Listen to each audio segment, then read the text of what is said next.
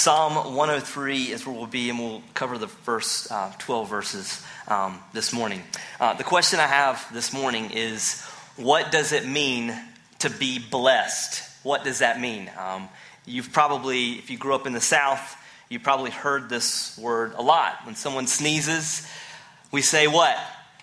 Bless you, right? We say bless you. Before we eat food, we say someone say the blessing, right? Which doesn't fully make sense because we have incredible food here in the South, and I think God has blessed it perfectly, specifically barbecue. And if you're from the western part of the state, we'll teach you what that means here after the service.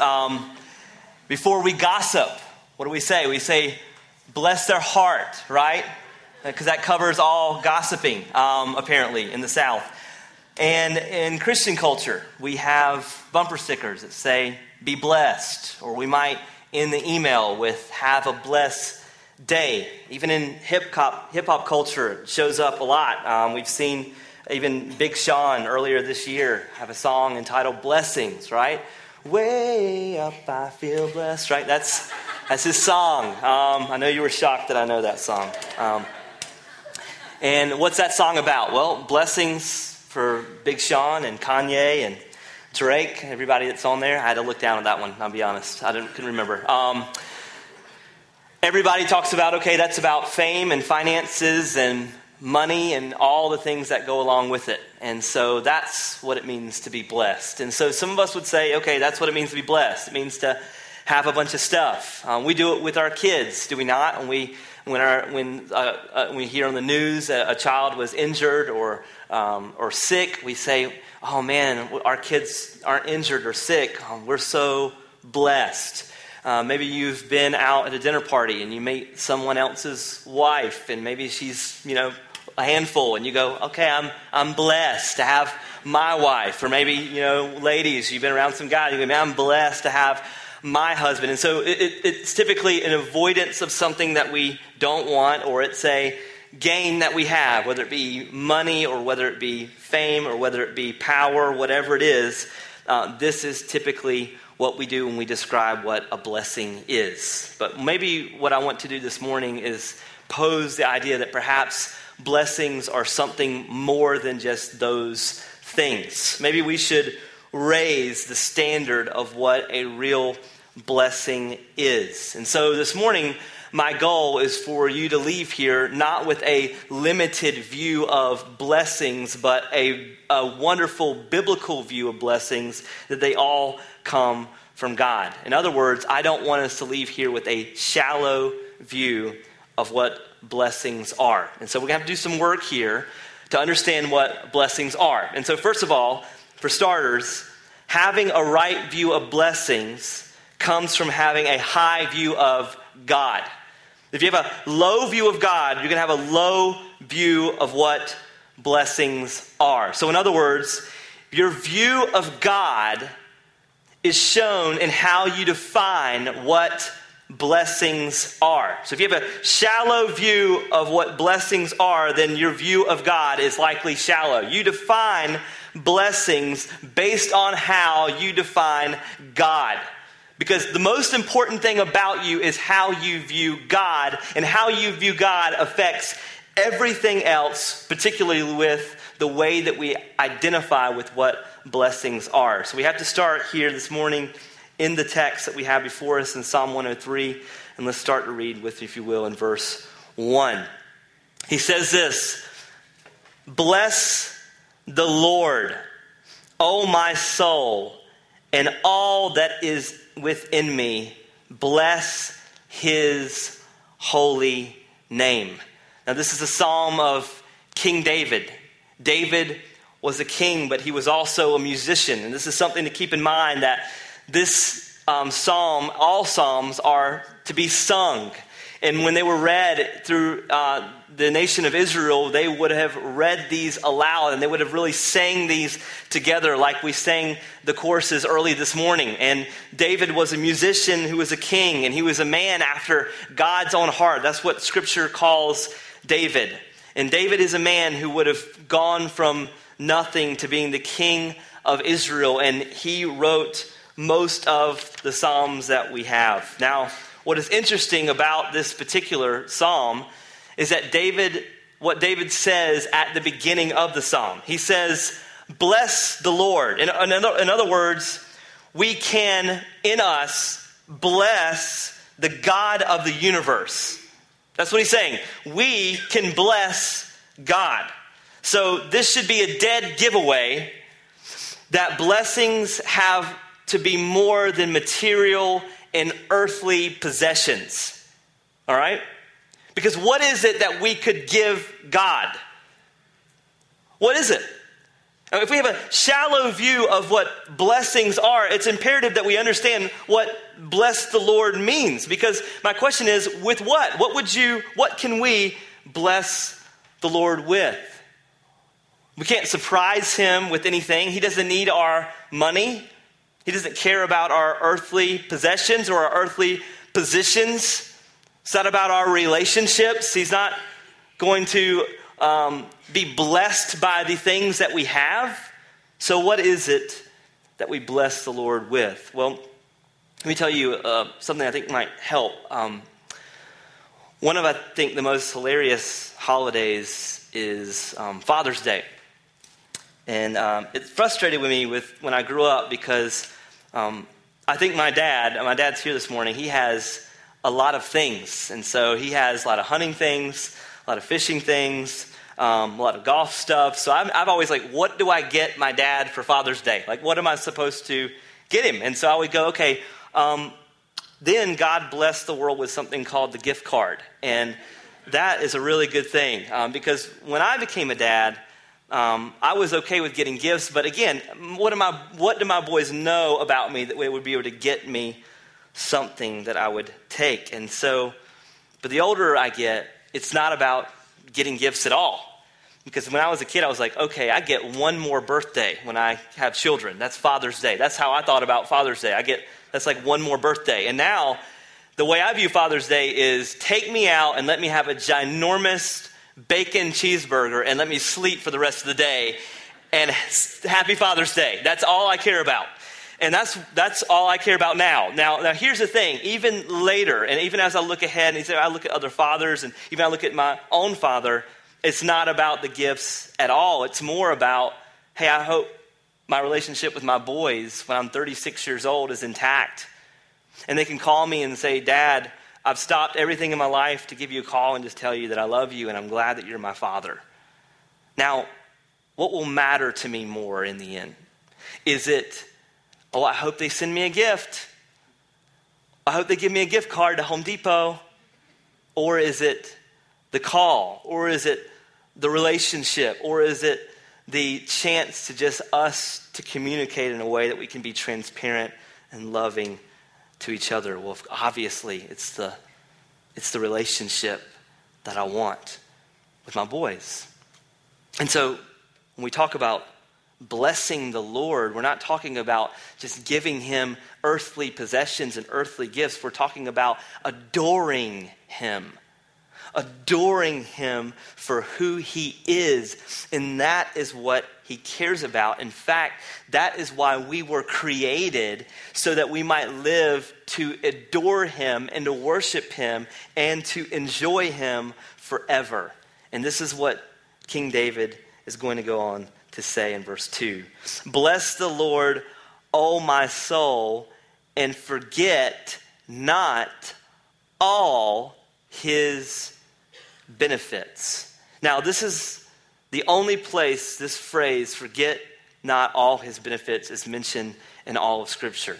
And then what David's going to do is he's going to take this idea of the benefits of knowing God, and he's going to actually unpack and list out these benefits of knowing God. Now, I want you, before we do that, to remember the time this was written.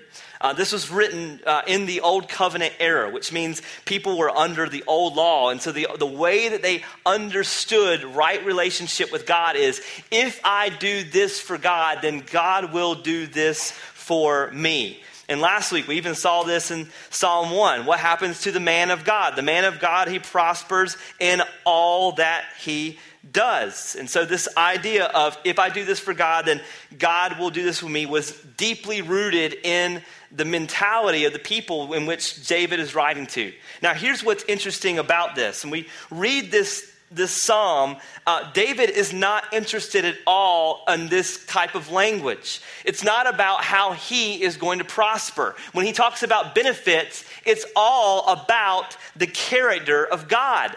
And so when we read it through the lenses of the gospel, that Jesus died in our place. And when God deals with us, he doesn't do it through the law, he does it through Christ.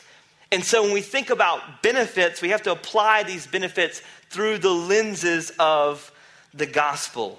And David is a man who obviously had prospered in all earthly things, but he doesn't talk about them when he talks about benefits. He talks about the character of God, which is absolutely the reason why we've chosen this series for what it is. Be still and know that he is God. But here's what David begins to unpack. And here's what I want you to see. Although David didn't know Christ at this point, he knew a relationship with God. It's obvious that David knew that there was something greater on the horizon. Look in verse 3. He says in verse 2, bless the Lord, O my soul, and forget not all of his benefits. Verse 3, who forgives all your iniquity, who heals all your diseases, who redeems your life from the pit, who crowns you with steadfast love and mercy, who satisfies you with good so that your youth is renewed like the eagles. What is the first benefit that David lists? He says, who forgives all your iniquity. David is a man who would have experienced forgiveness directly from God. Earlier in the Psalms, in fact, we see David write a psalm of repentance to the Lord. And it's a time that he would have sinned against God in multiple ways. He would have stalked a woman named Bathsheba. He would have assaulted her and impregnated her and then had her husband murdered. And then he covered it up. And it wasn't until Nathanael later confronted him that he came clean. And so you have here in Psalm 51, David reflects on this time by which he repents to God. Now I want you to see what David said. This is a guy who's in Scripture called the man after God's own heart. But we see all these things. He's a liar, he's a murderer, and he's a pervert. So how in the world is he the man after God's own heart? Well, it's because this is the place that God brings him. He knows God's forgiveness, and he is a recipient of God's grace and forgiveness and mercy. And this is what you see in Psalm 51, verse 1. He says, have mercy on me, O God, according to your steadfast love, according to your abundant mercy. Blot out my transgressions. Wash me thoroughly from my iniquity and cleanse me from my sin. For I know my transgressions and my sin is ever before me.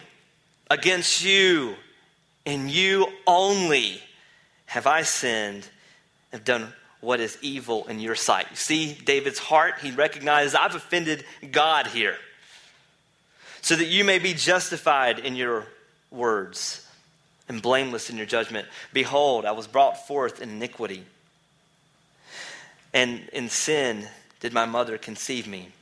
Behold, you delight in truth and inward in being, and you teach me wisdom in the secret heart. Purge me with hyssop, and I shall be clean. Wash me, and I shall be whiter than snow. Let me hear joy and gladness. Let the bones that you have broken rejoice. Hide your face from my sins and blot out my iniquities. Create in me a clean heart, O God, and renew a right spirit within me. David realized that his sin was offensive to God. He realized that there was no record of debt that God would have on him and that he would be restored. Now, God has destroyed people under the old covenant for doing less than what David did. But what did David get? He got grace. And this is why David, when he writes in Psalm 103, he says, forget not his benefits. Remember that you have a God who forgives all of your iniquities, all of your sins. And he even takes it further. In verse 3 of Psalm 103, he says, he heals all your diseases. Now, obviously, God can heal us physically and when it's a part of his sovereign plan. But according to the context, this is more about the condition of our heart. Sin brings physical disease, and sin brings spiritual diseases in our heart. When we are born, because of Adam's sin, we are born in sin. Just like what David said in Psalm 51. He recognized, in my mother's womb, when my mother conceived me, I was born in sin because of the curse of Adam. So we're born fractured. And our minds are fractured. Our minds are bent toward sin. But what happens when Jesus forgives us? Does that mean that we're perfect? Absolutely not. It means that we're still broken and we have parts of our lives that need to be healed. Now, I didn't recognize this until this really hit me hard. The first year that Jess and I got married. Our first year of marriage was tough. And I had been a believer since my preteen years.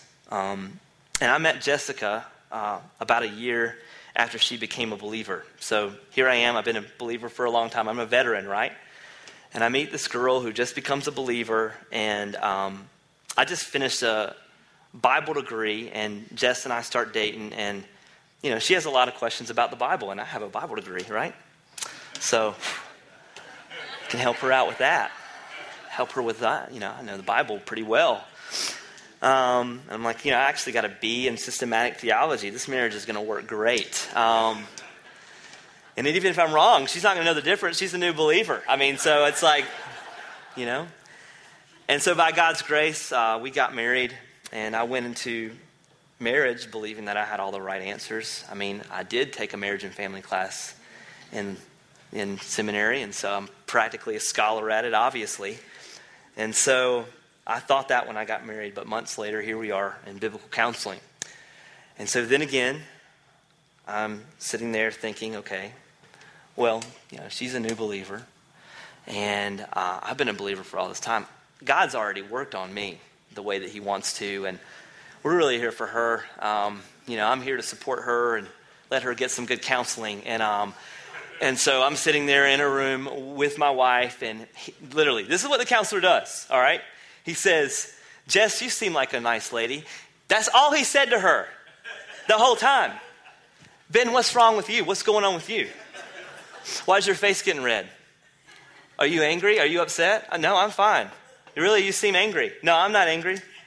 And he starts asking me all these questions. He says, you're kind of like a light switch, right? You're on and off, on and off. How does anybody keep up with you? And then I'm like, what do you mean? He goes, Ben, you're in your early 20s and no one has yet told you that you're kind of a weirdo? That's what he said. I'm like, what kind of counselor is this? Like, did you pay this guy? Like, what? And then he just starts going after my heart and the way I respond to God, the way I respond to others, how I am. And then he begins to build this framework of the gospel around me and saying, man, he goes, you're kind of a coward, right? Like he goes, and he's going after these heart, and we leave. And I'm like, I felt like, okay, I've known these things about me, but I didn't think people realized them about me, right? And then Jess and I are in the car. I'm like, you've known these things about me that he said? And she says, yes. It's like, why did you marry me? Don't you realize how screwed up I am? Like, what? She says, oh, I love you. I'm like, oh, you love me. It's just, and I'm just, I'm breaking down because I'm realizing, man, these are the things that are going on in my life. I still have a million blind spots that I was not even aware of in my life, or I just thought they were hidden. But what happens is this. God, when he forgave me in my preteen years, he forgave me and blotted out all of my sins. But listen, I'm still broken. There's still parts of me that need to be restored back to the gospel. And this is something called sanctification. It's where he finishes the work that he started in you, and he begins to grow you. He begins to heal all of your diseases, and it's this beautiful thing.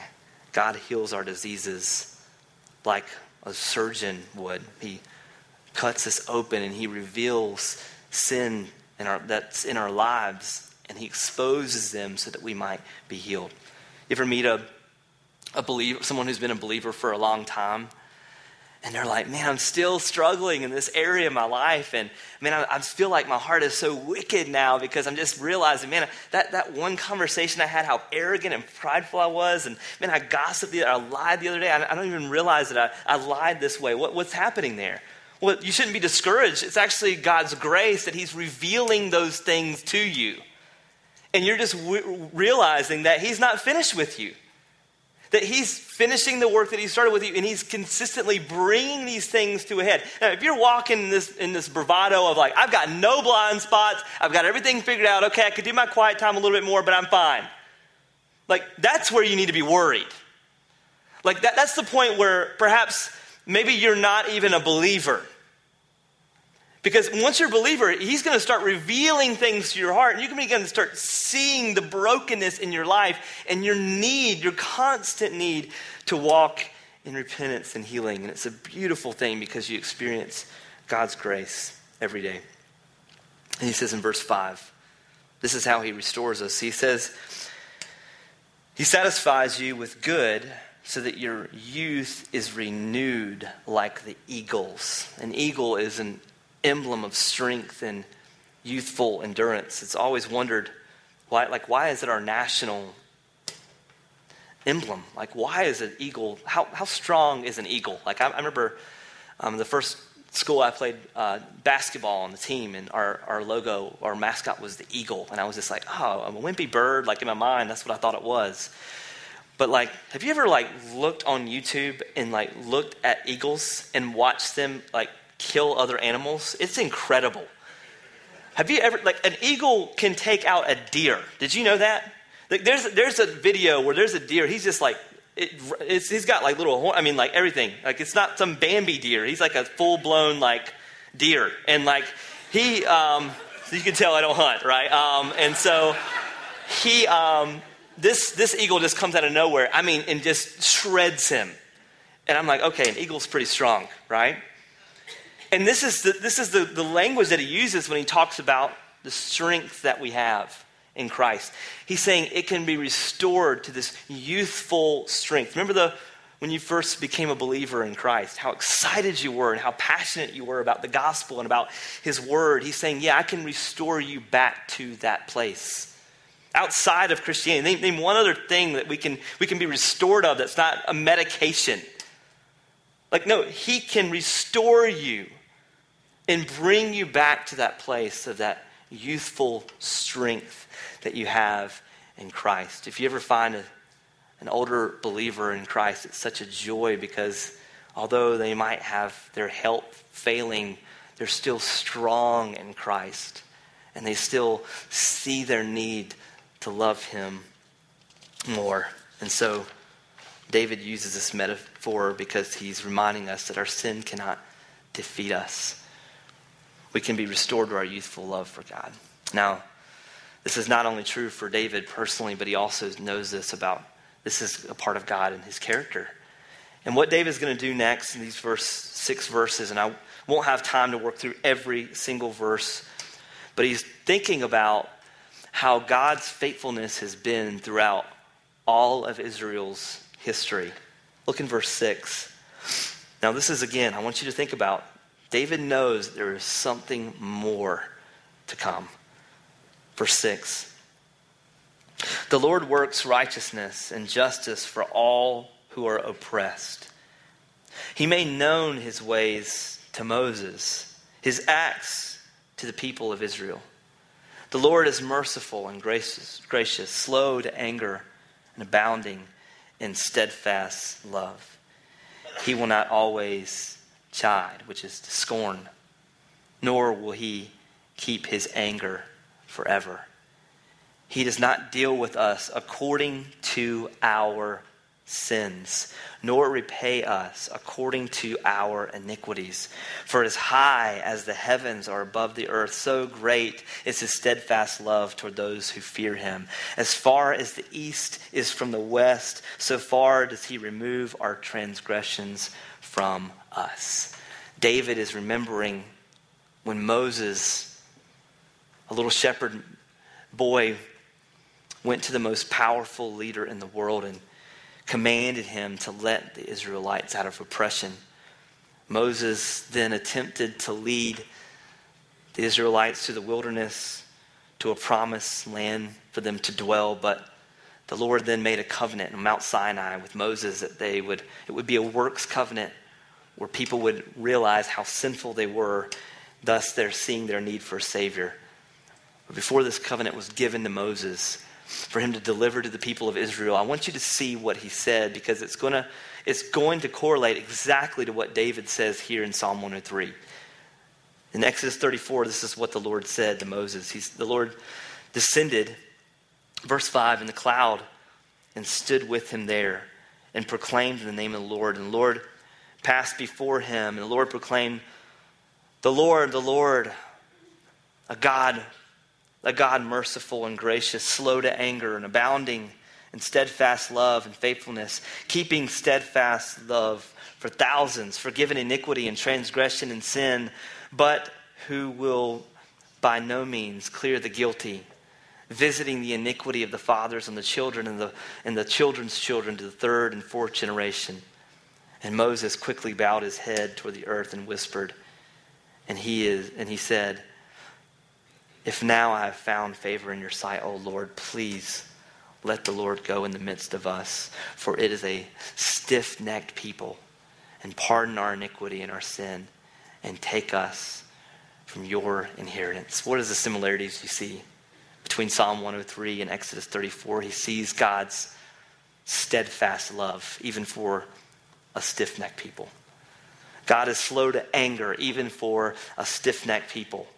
He's faithful even for a stiff-necked people. He is forgiving even for a stiff-necked people. And David knew this story, and he saw God do this from generation to generation. And how were people's sins forgiven then in the Old Covenant? It was about sacrifices and sacrifices. People later would travel for miles and miles and miles to come to Jerusalem on the day of atonement and bring sacrifices before the Lord. And that is how their sins were forgiven, and that's how their sins were forgotten.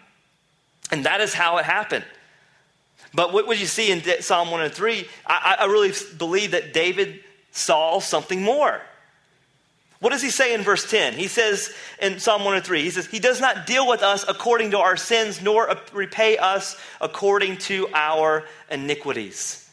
How did God deal with people under the old? Well, he dealt with his people through the old covenant, through the law. How does he deal with us now? He deals with us through the sacrificial death of Jesus Christ. Paul says it well in Ephesians 1 verse 3. This is one of the most beautiful examples I can give you this morning of the grace that God has given us. Ephesians 1 verse 3 says, blessed be the God and Father of our Lord Jesus Christ, who has blessed us in Christ with every spiritual blessing in heavenly places, even as he chose in him before the foundation of the world that we would be holy and blameless before him. In love, he predestined us for adoption as the sons through Jesus Christ, according to the purpose of his will, to the praise of his glorious grace, which he has blessed in the beloved. In him we have redemption through his blood, the redemption of our trespasses, according to the riches of his grace, which he lavished upon us in all wisdom and insight, making known to us the mystery of his will, according to the purpose he set forth in Christ as a plan for the fullness of time, to unite all things in him, things in heaven and on earth. And in him we have obtained an inheritance, having been predestined according to the works of him, works all things according to the counsel of his will, so that we who are the first hope in Christ might be the praise of his glory. In him you also heard the word of truth, the gospel of your salvation, believed in him, were sealed with the promise of the Holy Spirit, who is the guarantee of our inheritance until we acquire possession of it, to the praise of his glory. How does God deal with us today? How are our sins forgiven? Jesus Christ died in our place. How does that happen? Well, Ephesians, Paul says it here. He says, we were chosen. He looked over the earth and he saw all have sinned. All have fallen short of the glory of God. But by his grace, he saved us. What a wonderful joy this is. And it says that he has adopted us. When you think about adoption today, when Americans and we adopt children, we often get a catalog with DNA information and family background and how successful is the father, how smart is the mother, how cute is the kid. And we go through it and we look at, okay, here's the best looking one. This is not how God chose us. This is not how God adopted us. He didn't say, that's the right pick. That's the cute one. That's the smart one. Nope. He saw all have sinned and fallen short of the glory of God, and he, by his grace, chose us out of his love. It says, in his love, he predestined us. He chose us out of his love. We were adopted because of what Jesus did on the cross. When we are adopted, he says that we are sealed with the promise of the Holy Spirit, which means we will have our inheritance one day with him. And what is our inheritance? To enjoy him forever, a.k.a. bless the Lord. So how do we bless the Lord? How are we blessed by the Lord? He dies in our place. He adopts us and calls us sons and daughters. He seals us with the promise of the Holy Spirit until we receive our inheritance in him. Now this is true about what David says. Notice what, I'm going to read it again. Psalm 103, verse 10. He does not deal with us according to our sin, nor repay us according to our iniquities. For as high as the heavens are above the earth, so great is the steadfast love toward those who fear him. As far as from the east and the west, as far as he remove our transgressions from us. This is what David is reflecting on. It's the very first thing he lists when he talks about the benefits of knowing him. Forgiveness. How are we forgiven today through the finished work of Christ? So this morning, if you've been adopted by God, it means Jesus has died in your place. And you are blessed this morning. If Jesus has died in your place, you've been adopted by the creator of the universe, you are as blessed as you could ever be. So much that where if you could leave this room today and get out in your car and get into an accident and you could be paralyzed or in a coma for the rest of your life, you would still be blessed if you're adopted by Christ. Because that's all that matters in the end. That's what it means to be blessed, is to be bought with a price by your Creator. And so when we feel entitled to things, we have to come back to this place. When we think we deserve something, when we think something that happened to us that was unjust, we absolutely have a God who sympathizes with us with all of our weaknesses. Even biblically speaking, as believers in Christ, we're to weep with those who weep, mourn with those who mourn. I absolutely believe that. However, there's a place that we must go in all of our hearts to where we go, I am blessed because of what Christ has done on the cross, and that is enough. So we must remind ourselves that everything given to us outside of hell, it's just the grace of God that is lavished upon us. And anything outside of the sacrificial death of Christ that he has given you is just an added bonus that we've never deserved in the first place. Now, why do I tell you that this morning? Well, the way that David describes benefits is this. He describes the character of God. How does he describe the character of God? His forgiveness. How do we achieve forgiveness this morning? Through the finished work of Christ. So that we say this timeless principle this morning that David said hundreds of years before Christ came. He says, forget not his benefits. I will tell you this morning, forget not his benefits. You get to live in light of the cross. You get to live in a world that John says you'll overcome. You get to fight sin that should bring you to the grave. You actually get to overcome sin and you get to fight sin for the rest of your life. And you know that it's not a big deal because you wait a better day and you'll be in glory with him forever. And I think this gets lost in Southern culture. Because when we think about salvation, it's often, well, there's two options. Heaven or hell. Who wants to go to hell? No one's going to raise their hand. Who wants to go to heaven? I'll go to heaven. And we think that's what it means to be a Christian. Like being a Christian is just about avoiding hell. But listen, heaven is not a place for people who are afraid of hell. Heaven is a place for people who love Jesus. Heaven's a place for when we enjoy him forever. So Christianity is not about this idea of, let me get out of hell. No, it's about enjoying him. And guess what? You can do that now. But it requires us to meditate on the character of God. How do we meditate on the character of God? We have to begin as believers in Christ with the gospel. What did he do for us? He died for you. He adopted you. And he sealed you with the promise of the Holy Spirit. And you'll receive your inheritance one day where you will be in glory with him forever. And that, my friend, is enough. That is true joy. And that is where true joy is found. So this morning, I just want to tell you, if you're a believer in Christ, you're blessed. You're blessed. You don't have to earn his favor. Your sins are forgiven, but he doesn't stop there with you. He heals your diseases. He is constantly at work in your life. And Scripture promises us that you will overcome the world. And perhaps if you're not a believer this morning, you are enjoying the blessings that this world has to offer, but they will never be enough. So I plead with you this morning, if you're not a believer, repent and believe the gospel, because it is your only hope, and that is where that is where joy is found.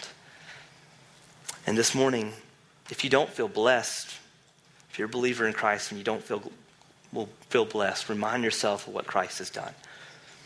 He's died in your place. And he has nothing else to prove to us. He loves us. Let's remember his benefits this morning. Let's pray. Jesus, we thank you